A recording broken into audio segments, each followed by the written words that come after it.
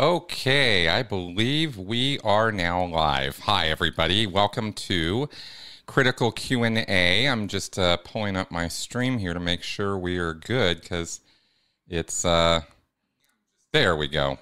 There we go. Confirmed we are good to go. Hi, everybody. Welcome to the show for Sunday, October 16th in the year of our Lord, 2022. I love saying that. Nice to see some comments here beforehand. Wow, Gary, good to see you. So happy. I've been wondering where you went off to.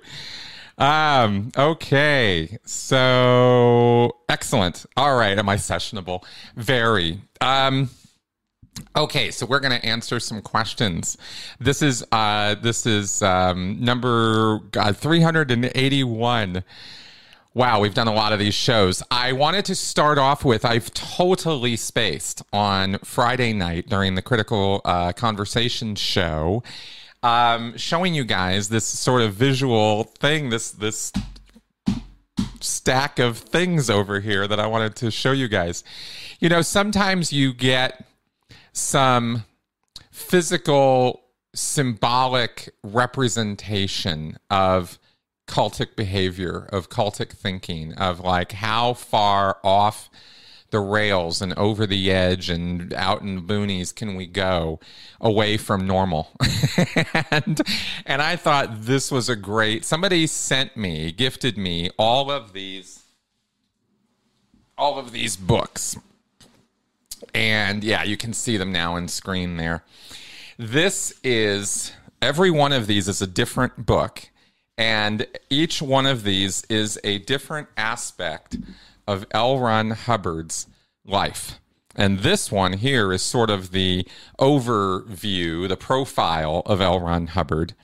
And then they took his professions, all the things that Hubbard claimed to be fully professional in, and they made an individual book. And I think I've got them all here. These are called the Ron Mags, or Ron Magazines.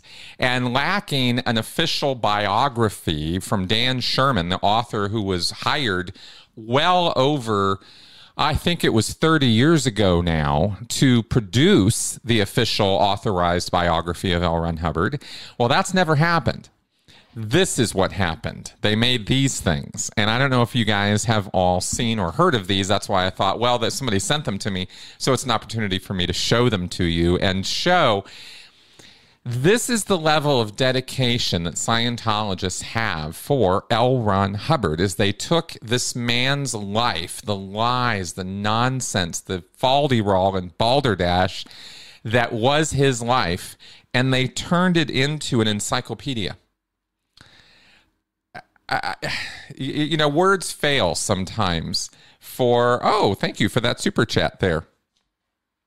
Yeah, exactly. A stack of bullcrap. That's exactly right. Love seeing you guys here. I'm just checking some of the comments here. Yes, and thank you, Mandy, for that super chat. Yes, and I will answer your question. That's a great one. So just wanted to show these to you. And for example, here is a book of letters and journal entries that L. Ron Hubbard made that have, of course, been sanitized and de-awfulized. And here is Adventurer Explorer. Okay, good. Adventurer Explorer. So all of his adventures and everything all around the world, because, Hubbard was quite the Indiana Jones character. And here he is. Here's a whole book on L. Ron Hubbard with horticulture. Yeah, plants. You know that one picture of Hubbard with the E-meter shoving the electrodes into a plant and then dialing it way up and noticing that the needle moves around, so therefore the life that exists in plants is the same kind of life that exists everywhere else, because clearly that's proof of that. That's basically the claim Hubbard made by sticking electrodes into a tomato and asking it questions. I don't mean to be overly sarcastic, but, anyway, composer, Writing with light, photographer, right? Nice, lots of his photos here. So we got a bunch of this stuff. Motion picture, the shaping of popular fiction. Here he was as a writer. Now this was the only thing out of this whole stack of nonsense that he was actually professional in. Meaning he got paid, not meaning that he was any good at it. Hubbard was really not a very good writer. Anyway, I could not waste the opportunity to show those to you guys, and I totally, like I said, totally spaced on the Friday show in doing that little presentation there. So I hope we're not blurry anymore. Looks like we're okay. All right.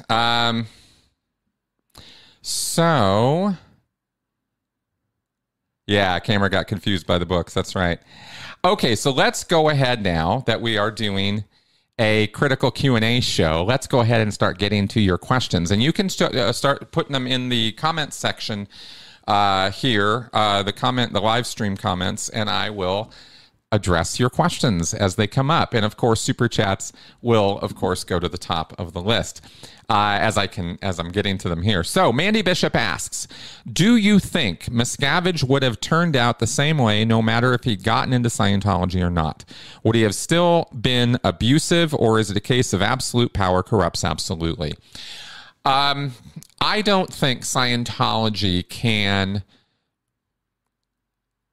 change your basic personality type. I think it exaggerates or exacerbates what's already there and traumatizes a person so that their ability to experience life and relationships and deal with others is filtered or affected by that trauma. And so a person who's maybe of a, patient or temper, or nice or basically a good kind of person might become, punchy and upset and, kind of agitated, anxious, even depressed through the course of Scientology, but they're still going to be the same basic personality. And my interview with Mike revealed that David Miscavige has kind of always been the way that he is. That's Mike's description of him, is that he was kind of an asshole from the very get-go. And Miscavige and Rinder first met before David Miscavige had even joined the Sea Org at St. Hill in England. David Miscavige and his sister, his twin sister, I think Denise is her name, they and the family were there at St. Hill doing training, and Miscavige had gotten up to the level of a Class 4 auditor and was doing an internship there too. And this is a story related by Karen de la Carriere years ago, where she kind of dished on the fact that Miscavige, on his internship, while learning how to be the perfect auditor that he was destined to be, slapped one of his PCs. Just slapped him. I mean, in an auditing session, you can do an awful lot of things as an auditor to control your pre-clear, manhandle them back into a seat if they're trying to leave.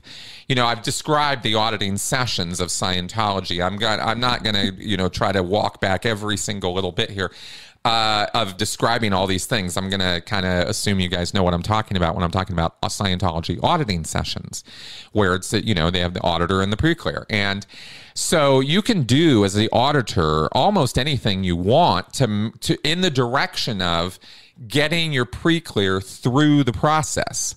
But just viciously, maliciously slapping them isn't part of that picture. Even in Scientology, that's unacceptable. That is completely off the rails. You just don't do that. You would never hit your PC or beat on your PC or anything like that. Well, Miscavige did that as a teenager back in the day. And this is around the same time that Mike Rinder first met him and said, yeah, he was full of himself. He was always kind of a dick, and he was always very status happy. That's a kind of a personality, as kind of how I look at that. It's somebody who is self-assertive, is self-important, is arrogant beyond belief, always has some reason or justification for why they are better than you. And we know that this kind of thing is fear-based for the most part. There also is this sort of weird type of chaotic personality that wants to just watch the world burn. But I don't think that's Miscavige. Miscavige is this, I've got one up on you. I am more powerful than you. I am better than you. And because of that basic attitude, I think he's always going to have been that way. What Scientology did, what L. Ron Hubbard gave Miscavige, and what Miscavige took while in Scientology was power and influence. And he got himself very early on into a command position. In his early 20s, he was running Scientology. And that's amazing, but it's true. And he really had no idea what he was doing. It's not like he ever had any formal training or experience in actual life. His whole time, he has just been in the Scientology bubble world because he was raised in it and he got involved in it so early, kind of like I did, where there was very little real world experience. But even I had 10 years of staff experience in Santa Barbara, working at regular jobs and stuff too, and interacting with people and having some real world experience. Miscavige never got that. He has been in that Scientology bubble world the entire time. So it just elevates and expands his personality type, I think. And that's a long answer to a pretty simple question. But yeah, I do think that I think it is a case of absolute power corrupts absolutely, because I think because he got all that power and influence, it made it 10 times worse than he would have been if he had learned in the real world. You gotta tamp that stuff down. You can't just walk around being an asshole all the time and expect people to just do what you tell them to because you're a dick. But that's kind of Miscavige. And so because he was never stopped, never censored, never, controlled, especially after Hubbard died, the awfulness that is his basic personality was allowed to just flourish. And that's how I see him in that world there. Okay, let's see here. Oh, sure. Okay, so let's go ahead and keep going here. Shimoda asks, good evening, Chris. Can you share your thoughts on the protests in Iran? Yeah, I am very, very happy to see the protests happening in Iran. I didn't think we were going to see this for a while. Iran is a theocracy. It was taken over, I think, in 1979. The Shah, there was a democracy there. It was kind of U.S. controlled or heavily U.S. influenced. But there was a government there, and there was freedom of speech and dress and movement and things like that. And then the Ayatollah Khomeini, revolution, they took over. They installed a theocracy of Islam, and I don't pretend to understand all the nuances of the Shiite versus what a Sunni battles and all of that. I know that there are differences there in faith, but it's all followers of Muhammad and Islam. And I know that in Iran, they're a rather extreme form of Islam, and they really lock down and civil rights and human rights, and they don't really cater to those things. They don't have a Western enlightened, rational kind of or enlightenment kind of view. I don't mean rational. They're not all irrational people in Iran. I mean, they're not followers or students of the Enlightenment and the whole Western idea of elevating the individual and identity and individuality and free thought and free will and all of that. That's not the way they're approaching the world. And so they have created a dictatorial authoritarian theocracy, and they rule by fear and intimidation and violence. And it's quite gross. And women there are forced to wear the hijab, the covering, because it is indecent and inappropriate, according to their religious tenets, for women to be seen out in the open. You're not supposed to do that. And I think it has something to do with sexual repression and, sort of imposed modesty to the degree that all you can see is women's eyes. I mean, it's misogynistic in the extreme. There is no other word for it. These people hate their women.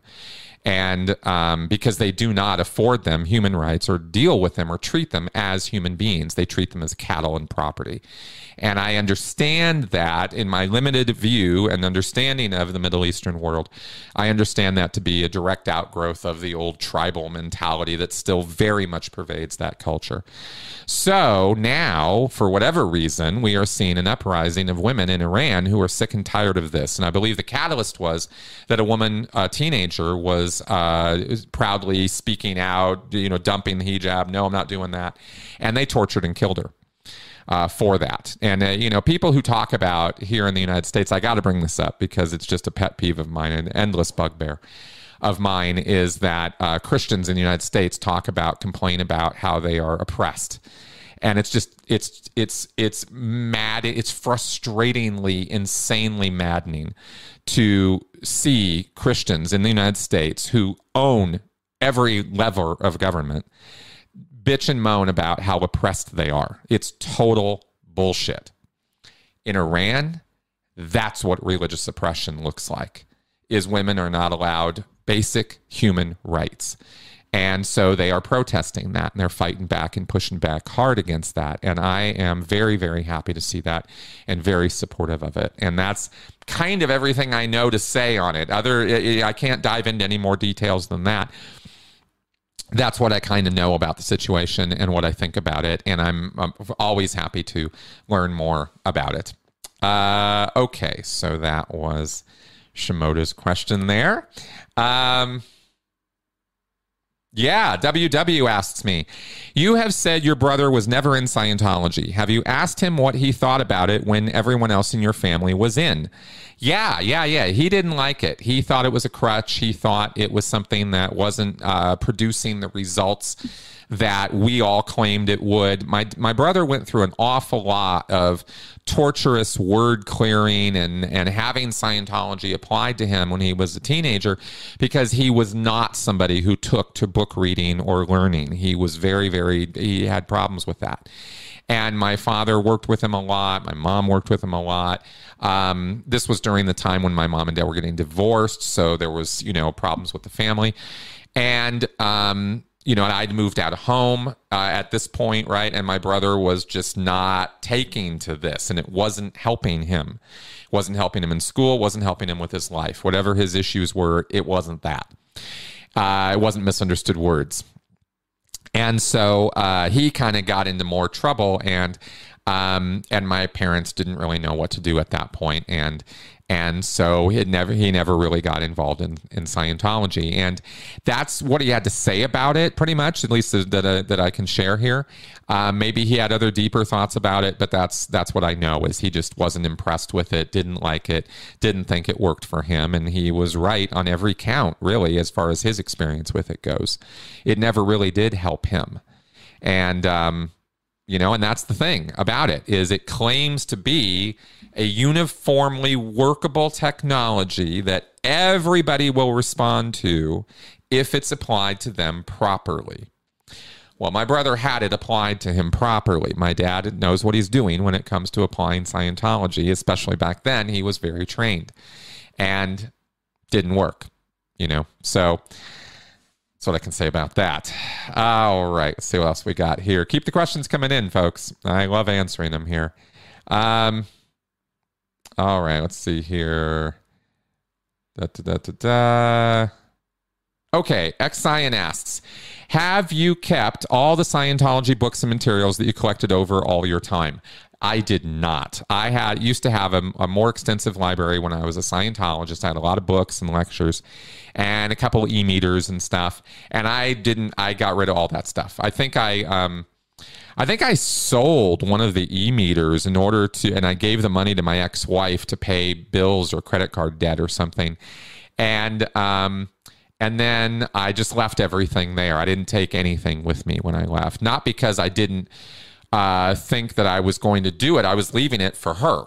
She needed it more than I did, and I figured I would just get my own materials as things moved forward and progressed. And then, of course, a few months later, I'd hit the eject button, so I never did get that. So what I've done now is I've basically gotten hold of a bunch of materials people have sent me over the years. I got a whole closet full of them out in the garage, and I've got a digital collection that is extensive. I've got many editions of all the books, lectures, tons of lectures. Not all of them, but a bunch. Lots and lots of stuff. I've scanned a bunch of stuff. I mean, I've got a lot of material from Scientology on my computer, but it's all digital. Okay, so there we go with that. Let's see what else we got here. Oh, okay. Keith Burnett, question: How does Scientology deal with org members who had special needs children? Did they encourage the parents to remove them or use other family members? Seems like a method they would use. What I can say about this, Keith, is that I actually did know, as in Minnesota and other places, parents, Scientologists who were parents of children who were autistic or had other special needs or disabilities. And it was always kind of unfortunate, and you would try to use Scientology objective processing and methods and techniques on them in order to try to help them out. But otherwise, it was really just kind of a, boy, that's tough. Oh, man, don't know what to do with that. And it was kind of more of a, we didn't really know what to do with them. So we didn't really do much of anything with them. It wasn't a matter of trying to encourage the parents to get rid of them. I never saw that. I would never. It was just, oh, yeah, that's a tough situation. And because we didn't understand it, I'm talking about me, the other staff, Sea Org members, you would just kind of bounce away from it. It was just kind of a, I don't know what to do with that. And if the parents were insistent that their special needs children be audited or get Scientology applied to them and had the money to do it, which they often did not. One point I'm remembering now as I talk about this is, it's a big investment of time and money and resources to deal with special needs kids, and so they often didn't have money to also invest into Scientology for their kids. But in those cases where they did, they would do processing on the kids where they would do short sessioning, where they would only do a session that went for about 10 or 15 minutes, and they would try to concentrate or focus on objective processing, which is the kind of touch the table, look at the wall, look around, simple, easy to understand and easy to comply with commands that would be given in order to try to bring the thetan out and bring the child up to present time. But knowing that you are dealing with sometimes a neurological problem. And if it was that kind of a thing, Hubbard said in the materials of Scientology that auditing won't necessarily work on people who don't have functioning neurological systems. So they also would use that as an excuse or reason to not deal with the kid or not deal with the problem. So that's kind of what I saw in my own experience of that over the years. Feel free to ask me more about that. Ashley Wallace, question: Chris, have you covered what happened when LRH died? Wasn't there a ton of drama over who would take over? Ashley, I have. We have discussed L. Ron Hubbard's death and what happened. I've done a number of interviews with people who we've discussed these things. You might check out my interview with Jesse Prince, where he dishes quite a bit on Miscavige and the time period of that power struggle and takeover. And I think there are probably a couple other people I've talked to over the years who might have had some things to say about that too. It was a dramatic time in Scientology, and specifically after Hubbard died in '86. It was January something, 13th or 16th or something, that he died in 1986. And it was a year that it took for Miscavige to take the whole operation over and move and install himself as the chairman of the board of the Religious Technology Center, because it was clear after Hubbard died that he wasn't going to be producing any new written materials. So the royalty money and the money of Scientology had been mostly ASI, Author Services, Inc., Hubbard's fiction literary agent organization, where they were getting money in from royalties. Well, they still do. But the real moneymaker became services and materials and getting the orgs going. And so Miscavige put himself over the top of all of that and made himself the head of the empire. And there's a lot, there's so many details and little things to know, but check out my interview with Jesse Prince as a good starting place for yourself there, Ashley. All right. Oh, I hope so. Kara Linehan asks, with all the testimony in Danny's case, do you think it will not only have an effect on the view of Scientology, but also public perception of what coercive control can do in general?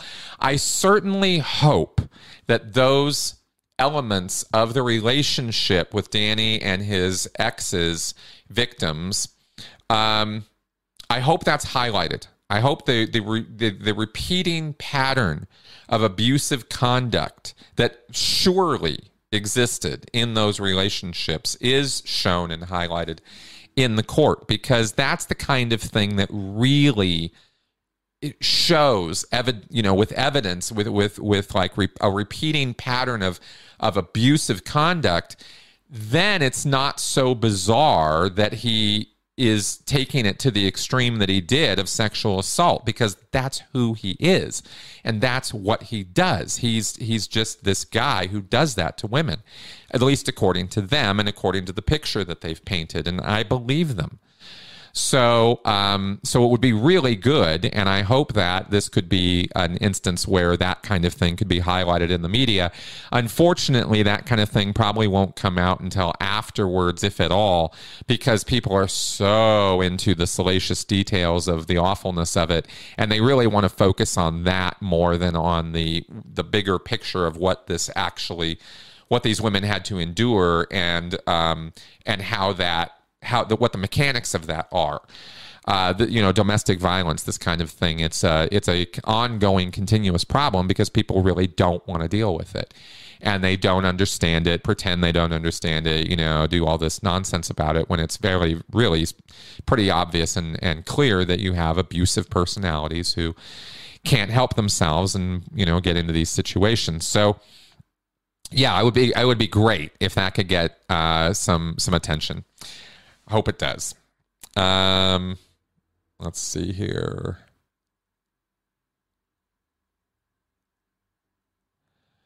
Okay. Latitudes. Gary, I'm sorry, I've not heard of this. He's asking me, hey, Chris, have you heard of that guy that created a cult with the name Latitude Society? If you had, is that a real thing or a social experiment? I don't know what to say. I've never heard of it. I'll have to look that up, Gary. But send me an email. Remind me of that, and I'll check into it. Okay. Yeah, that's for sure. Okay. Clur asks, are there many new recruits anymore in Scientology, do you know, or are people mostly born into it these days?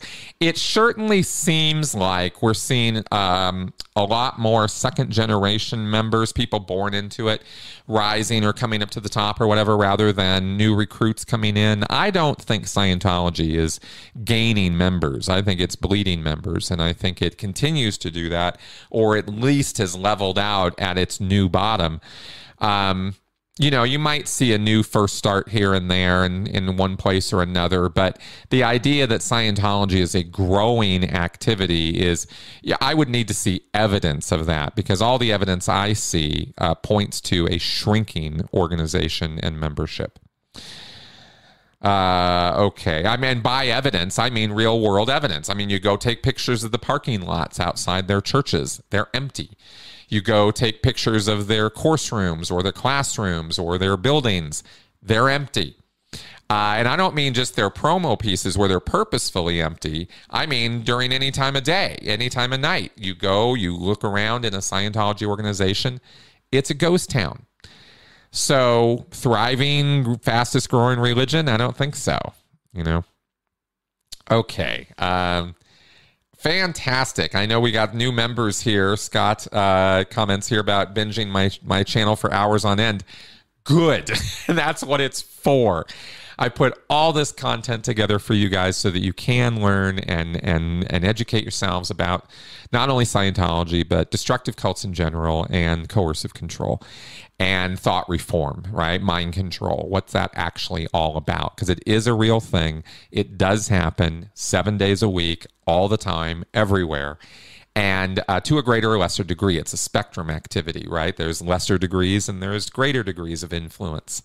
And I like to talk about those things because I want people to be informed and live their lives with an educated, informed perspective on how other people try to influence and manipulate them, because it happens all the time. And the more we know, the better and more productive and happy I think our lives can be. So binge away, please do, and welcome to the channel. Okay. Yes, indeed.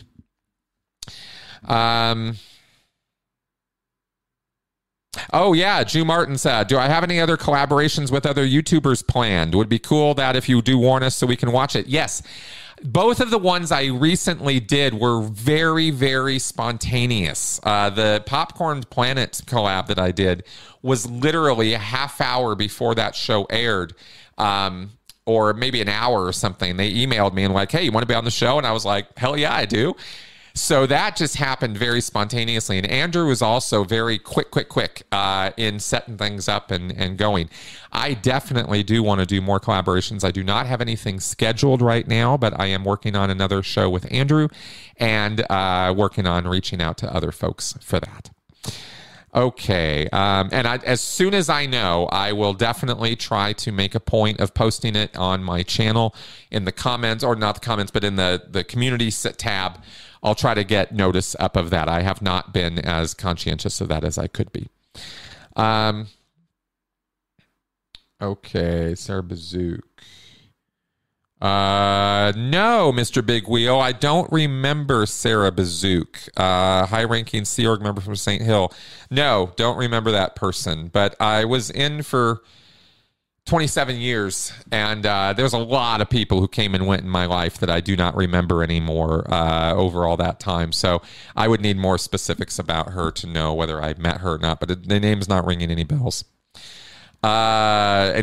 Sorry. Okay.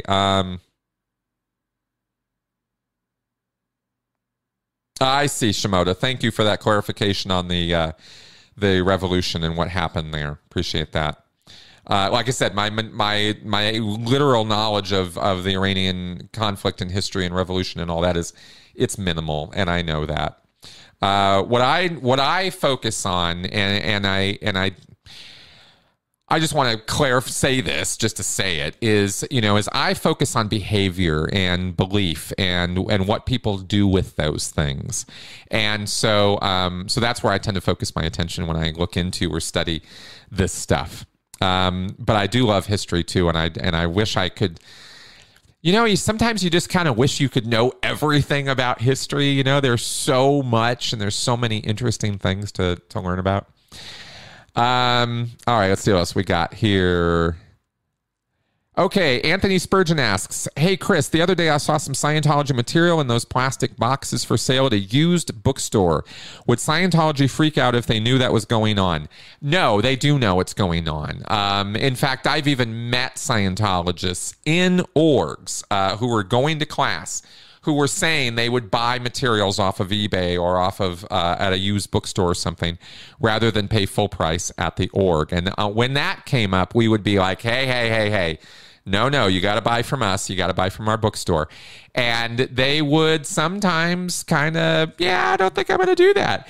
And we really didn't have any basis to say, no, you cannot do that, because the books are the books. It doesn't really matter it's not supposed to matter where you got them, as long as you have them and as long as they're the authorized version of the book you're going to use. You wouldn't read, I mean, you could, but you probably really wouldn't get away with reading the 1950 edition of Dianetics in a modern Scientology classroom. They would want you to have the updated, revised, glossarized, indexed version of that book. They would be very insistent upon that. But as far as the fact that those books exist in used bookstores, they know they can't do anything about it. And they really don't care that much, except for those times I mentioned when it impinges on their income. Yeah, the books and meters are all over the place. They found OT9 in the boxes at Mar-a-Lago. Wow. Oh, such revelations. Truth revealed. Okay. Masa Amini. Yes. Cool. She was the woman who was tortured and killed in Iran, according to Shimoda here. And a very special person. Okay. Whoa, thank you, Scott. Thank you very much. Appreciate that. Oh, gosh. Yes, Nerman. Okay, question. What's the difference between Nation of Islam and Islam? Why is Louis Farrakhan into Scientology? Okay. The Nation of Islam is a blacks only sect or denomination, you could say, of Islam. It's its own little group. They have a very unique dogma and backstory and history of Earth and of the black people, and it's quite lunatic. It's really nuts stuff. And if you want to treat it as a faith-based thing, well, we believe this, whatever, that I don't care about too much. But the enforcement, the coercive control that occurs in the Nation of Islam, the NOI, is quite intense. There's a dress code. There's words you can say and not say. Men and women have to act very, very particular, specific ways, and these are outlined, in the dogma of the group. And Farrakhan has been the leader of this group for quite some time, and he is blatantly anti-Semitic, blatantly racist. And proud of it, and makes that part of the dogma. And so he preaches this very, very gross anti-Semitic, anti-white messaging, and that's what he does. And so that's not Islam. Islam is not. It's an intensely black culture focused version of Islam, you could say. And I did a video where I broke down the belief set of NOI, and I'll refer you to that because I did all the research for that video, produced that video, and didn't forget everything, but didn't remember all of it either. So I will refer you to that. But it's pretty loony stuff. And unfortunately, there is also at least rumors of a criminal element connected with the NOI, where they have been involved in gun running and criminal stuff, just straight up criminal stuff. And that's not, that's kind of where they get a lot of their money and power and influence from. And then they connect up with Scientology, which is the most bizarre marriage ever. It is the strangest partnership because, like, for example, there are Jewish Scientologists, and if they hear what Louis Farrakhan has to say about Jews, they're not going to be very happy Scientologists, but they somehow, I don't know, somehow they figure out how to make that work, but it really doesn't work. And these two things really don't go together very well. But for whatever reason, I believe the beginning of this with Louis Farrakhan signing up for Scientology was that he somehow was connected, I think through Alfredi Johnson or some other Scientologists in the black community. he was connected up and got Dianetics processing. He got some Dianetics auditing.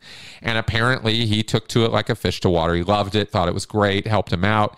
And he said, therefore decided that Dianetics, as written by the White Devil, was going to be okay. And that was going to be something that his followers could do, would be Dianetics, and it would make them better NOI members. And that was kind of the genesis of the whole thing. At least that was what was said out in the open. I have no knowledge, I really don't, of the behind the scenes there. I have conjecture, but I don't have actual evidentiary knowledge or anything as to what else might have been going on there. I don't think it was just a money thing. I think there was some sort of mutual survival point there. And I think Louis Farrakhan probably did really like Dianetics. I mean, it was a huge thing for him to ally with a basically white group and take their mainline technique and incorporate it into the NOI. That was not a small thing for him to do. So clearly he was sold on the efficacy of this for some reason, and I think it had to do with personal belief. I don't see any reason to doubt what he had to say about that part of it, but that's what I can say about that. Oh, fair enough, Shimoda. Like I said, if I misunderstand some parts of what's going on over there in Iran or don't have the full picture, feel free to drop me an email. Let me know what I'm missing. I'm always happy to learn more about this kind of stuff. Seriously, like I said, what I know about this would it goes into a thimble. It's not a lot. So I'm happy to learn more. Yeah. Thanks for agreeing with me there, Gary. Okay, what is up with Josh? I think I'm going to have to get rid of that. That is annoying. All right, Mr. Sadface, Josh Thomas. Yeah, he's gone. Sorry, it took me a few minutes to catch up on that. Okay, let us move along here. I have blocked Josh. I finally got around to it. I felt it was, I was putting more of my attention on my answers. Oh, wow. Yeah, there's a lot of spamming by this guy. Okay, well, he's out of here. Can you discuss? Okay. Nerman asks, can you discuss the 1977 raid of DC and LA Advanced Org? Could you be more specific, Nerman, as what it is you'd like me to discuss about that? The FBI raided the Church of Scientology in 1977, Big Blue, the Big Blue base. They also raided up in Canada at the, I think the CLO up there, the Office of Special Affairs up there, or the Guardian's office up there at the time.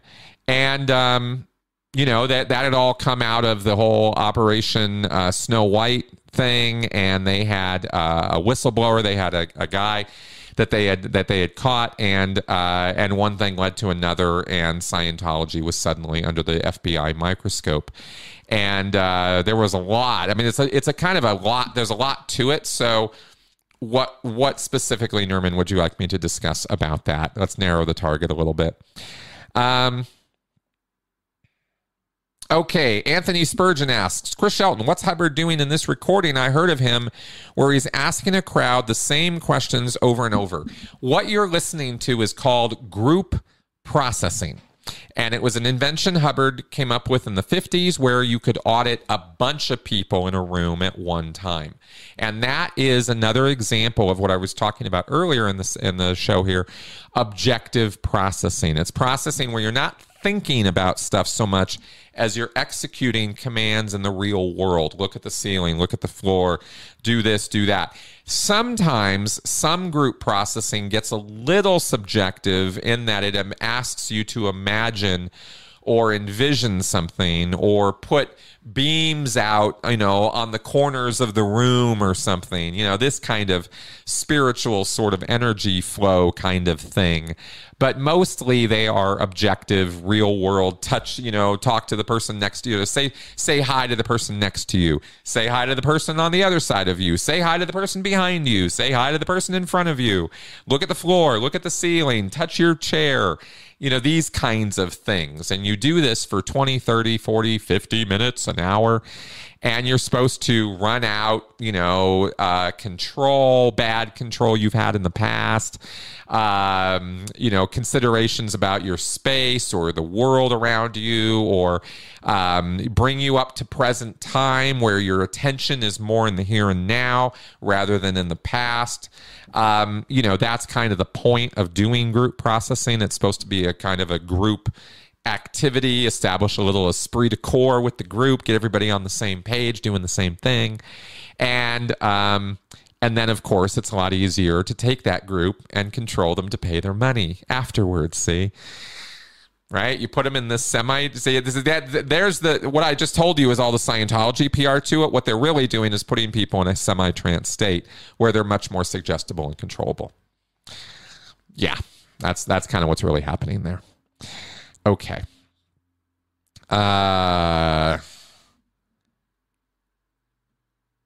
Oh, thank you, Nada, for that compliment on my interview with Mike. It was a lot of fun. I really wish we had more time. I barely scratched the surface of what I want to talk to Mike Rinder about. So I am really looking forward to getting him back in the future after he's done with his old book tour and everything, and we can do more deep dives into some Scientology stuff. Thank you very much, though. I'm really glad that you guys liked that interview. Okay. JB, it's a good question. With Miscavige systematically removing all loyal and competent followers, does Scientology really have the bench or depth chart to continue past his death? I know they have money, but do they have a future? They always have a future if somebody with influence and power steps up and takes charge, right? Or if a group of people step up and take charge, as happened with the JWs, right? You had a initial leadership and then a council of people took over. And now, what was it? Lloyd Evans said, the rise of the incompetent or something, survival of the dumbest. I don't know. It might well be. It doesn't take the best and brightest to run these organizations. It takes somebody who understands the pattern of control that the group exerts over people. And as long as you understand that, it's not really that hard to run one of these groups. You just kind of have to keep the machine going and keep it fed. And what amazes me over the years is watching how poorly David Miscavige misunderstands his own con. He really doesn't understand what makes Scientology work, why it is that people get drawn into it and stay stuck in it. He understands all the authoritarian, ruthless controls that you can apply to individuals when you're frustrated, pissed, upset, mad at them, want to take it out on them. I mean, that's what he does 24/7. But he doesn't really understand the psychology of what Scientology does to people. And because he doesn't understand that, he cuts himself, he cuts it out. He cuts himself off at the knees. He cuts the subject off. He makes it less effective. He makes it less workable. Right? If what Scientology does is make money for the leader, and if what it also does is make followers out of its membership, make robots or slaves out of its members, and that is what it does. Miscavige doesn't understand the mechanisms and techniques of how to actually do that. He slapped a PC when he was a teenager. He has nothing but contempt for people. You don't make this work that way. You got to be a little smoother. And because he doesn't understand what it's doing, he makes changes to it that make it less effective, make the mind control less effective. And he doesn't like auditing. He doesn't like auditing to happen.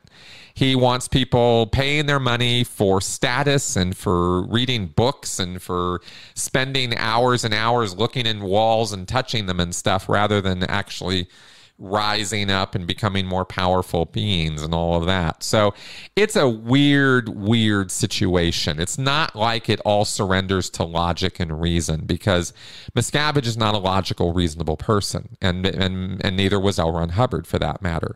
So, when I look at Scientology and the framework of control that it establishes, and this is the subject of my research and my studies and everything, is like, how does this work?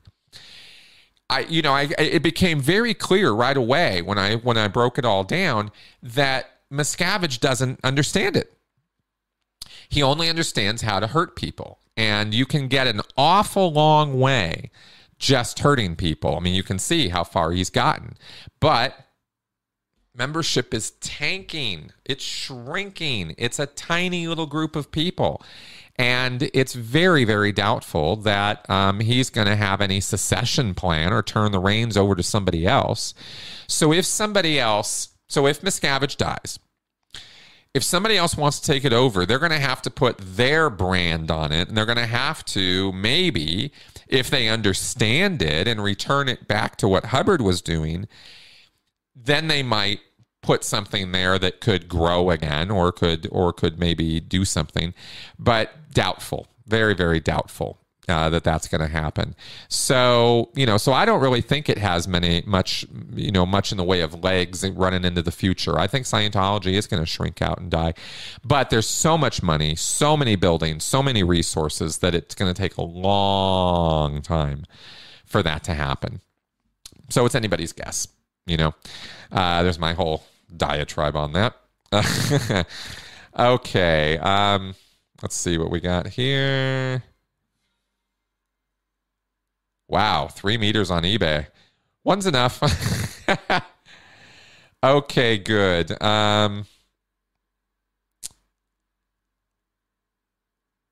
Cool, guys. Just going through the comments here.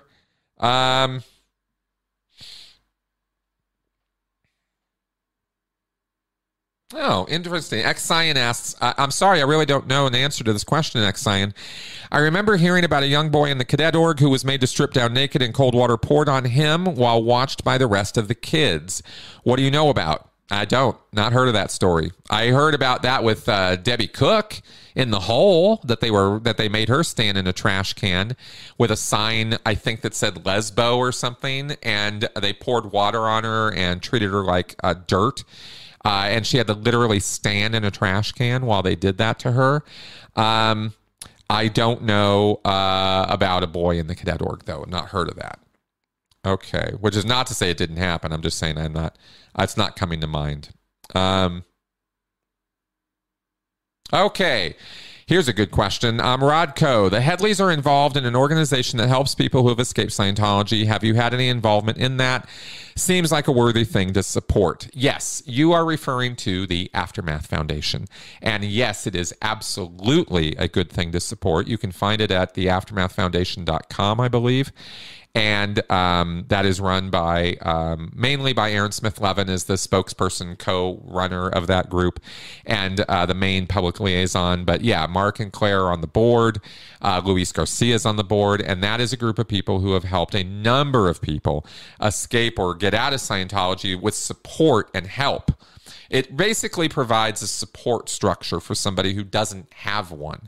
And when you want to leave Scientology, they're not exit counselors, and they do not do therapy or counseling or try to do interventions and get people out. If you're in the group and you want to leave and you contact the Aftermath Foundation, they will facilitate your departure. And they will do the logistics, they will do the travel, they'll set you up someplace, they'll help get you a job. I mean, they really put a support structure there. That's what the Aftermath Foundation does. I have worked with them. I do not work for them. I am not officially part of that group, but I have worked closely with them because they're all my friends. And of course, they are very worthy of support. So that's what I can say about that. Yes, Gnome Sane asks, Chris, did many members, Scientologists he's referring here, travel to Mexico just to get cheaper auditing, and was that something punishable? I wanted to make it punishable. I can I see the focus is a little in and out. I know it responds to my hand movements a little bit too. Oh, there we go. I think it cleared up. Okay, so yes, people do travel to Mexico from America. They also travel all the way to South Africa. It's apparently cheaper for an American to buy auditing in Mexico or South Africa, fly there, pay for their expenses, pay for their room and board out there, a hotel or whatever, get their auditing and fly back than it is to pay for it in Los Angeles or in Clearwater. And that is a solution that Scientologists have engaged in, and they do not, there's no stops put on that. I tried when I was running the West US and the delivery, the Scientology auditing and training delivery, all from the west of the Mississippi. I tried to curb and stop this practice because I heard about it and I was like, this is nuts. You can't just skip off to another continent to pay less. That's not okay. And I was told by an international management person when I sent this up the line, I was like, hey, this is happening. It's not okay. They were like, yeah, it is. It's okay. We don't care. And they didn't. They did not have a thing on it. And I was told to stop trying to fight it. And so I let it go because it's rare. It doesn't really happen that often. I think if word got out about it in the Scientology world, it would happen more often. But, you know, it's generally people who have the time and the money to go fly off somewhere for full-time auditing or training. Generally, those kind of people, you know, have some money to begin with, and they just want to save, you know, and so they'll make arrangements to go to another cont or whatever, you know, because it's a hassle and you need passports and flying these days and all that stuff. But people do it. Yeah, it's a thing. Okay, cool. Let's see how we're doing. Oh my God, I cannot believe it's already almost noon. These shows just fly so quickly. You know, Shimoda, that's a great, I wish I'd thought of that. That's a great way of saying it. Nation of Islam is to Islam what the Westboro Baptist Church is to Christianity. Nailed it. That's good. I should have thought of that. Okay. Yeah, no, I think Westboro Baptist is where you got it. The Mormons are way tamer than NOI. The Nation of Islam is a violent group. They're not at all afraid to engage in any degree of violence they need to meet their ends.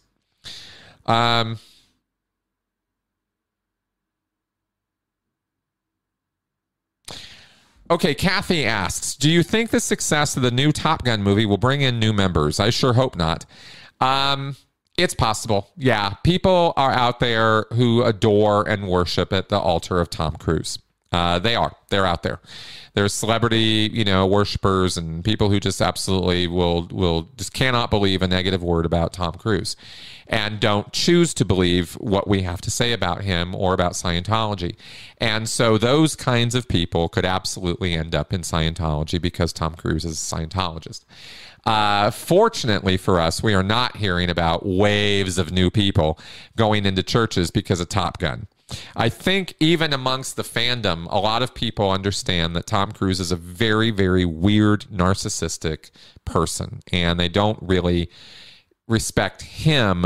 They're just entertained by the imagery and the special effects and the action of the movies he puts together, and that's why they follow him. And those people are not going to go run off to become Scientologists. So, and I think that's the majority of the fan base, to be honest with you. They're not personally invested in Cruise, but such people do exist, and I think those people are susceptible to Scientology's draw.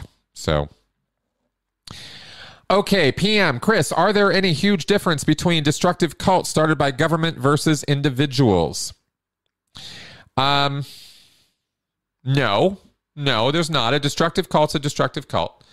You know, when you ask me a question like this, I wonder, though, I mean, are you referring to something like the Unification Church, the Moonies? Because that was started by, you know, or influenced heavily by the South Korean government, for example.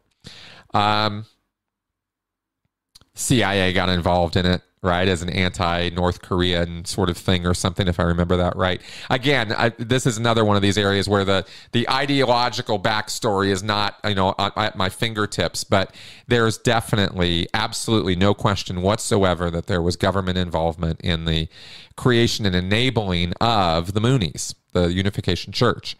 And that is absolutely one of the most destructive cults and labor trafficking groups anywhere. They're awful. But it's not like the government enabling made it a different kind of cult. A destructive cult has certain characteristics, does certain things, and the source of that doesn't particularly matter much. It's the activity of the group and the behavior of the group that makes it what it is. Okay.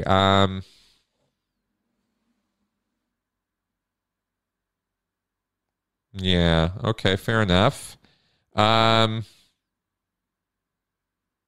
Oh yeah, that's right. There was some NOI stuff on Scientology in the aftermath, wasn't there? Okay. No, X-Scion, I doubt that your membership is still good. Okay. Bran Nichols, thank you for that super chat. Can families share books? Yes, they can. Yeah, it is okay in Scientology that a family have one single library that they use and draw from when they're doing their coursework or their classes.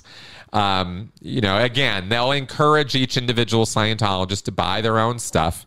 They're just endlessly trying to sell people things, but there's no official thing that says you absolutely positively cannot use your dad's books, right? Or your mom's e-meter or something if you're, if it's that way. People do that all the time.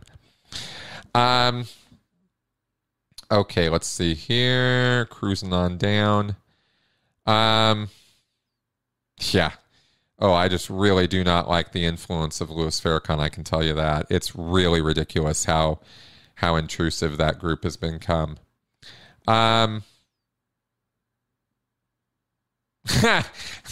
Somebody asked me here, did you ever have a Scientology crush like Kirstie Alley in a bikini circa 1982? You're goddamn right I did. I thought Kirstie Alley was sexy as hell, and I absolutely crushed on her back in the day. I wouldn't now. She's kind of let herself go, but yeah, definitely did. Let's see here.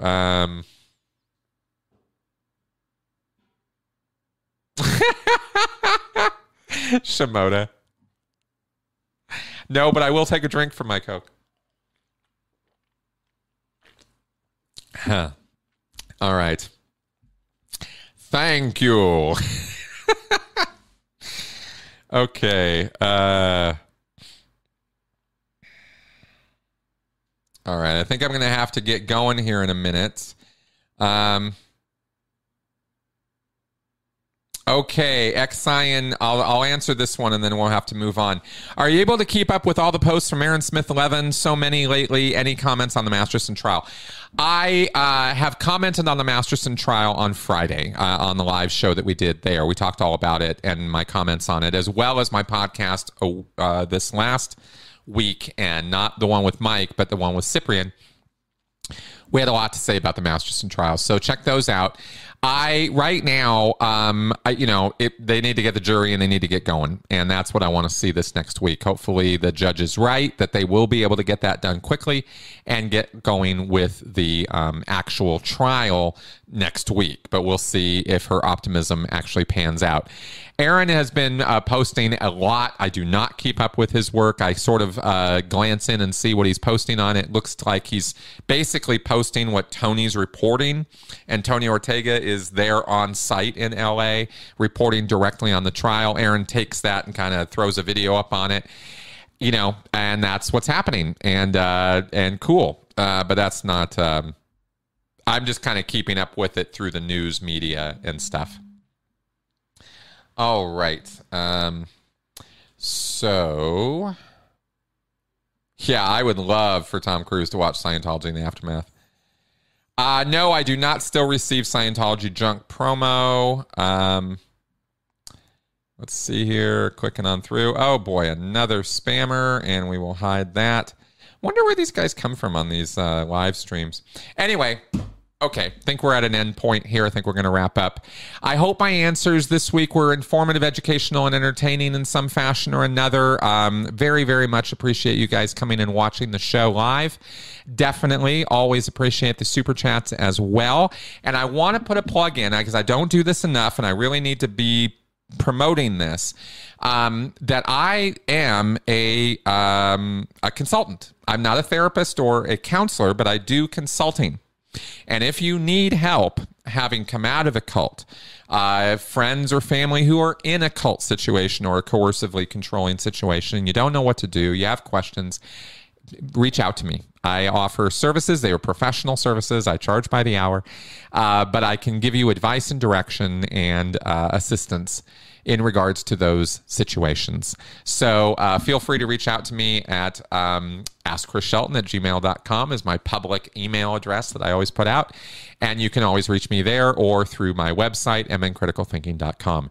And of course, if you like the content of my show, my channel, and what I'm doing here and the information you're learning, please support me through Patreon, PayPal, or Venmo. There are links to all of those below in the description to this video. And I hope you will do so because this show is fan-funded. My whole channel is. This is my job. This is what I do, and I love doing it. So if you guys will enable me to continue doing it, then the content will keep flowing. All right, guys, it's been wonderful to see you and interact with you this week and watch for, let's see, yeah. I will not be doing, I needed to say this somewhere. I totally spaced again on Friday. We will not be doing a live Friday show this coming up Friday. There will not be a Critical Conversation show because I am going to be doing a speaking engagement in New York. And so I will be announcing where and when. As soon as I get those details, I'll post them on my channel and I'll put them up on Twitter. But no live show, but there will be a regular podcast and Q&A show next weekend as usual. All right. That all being said, thanks for coming around, guys. Bye-bye.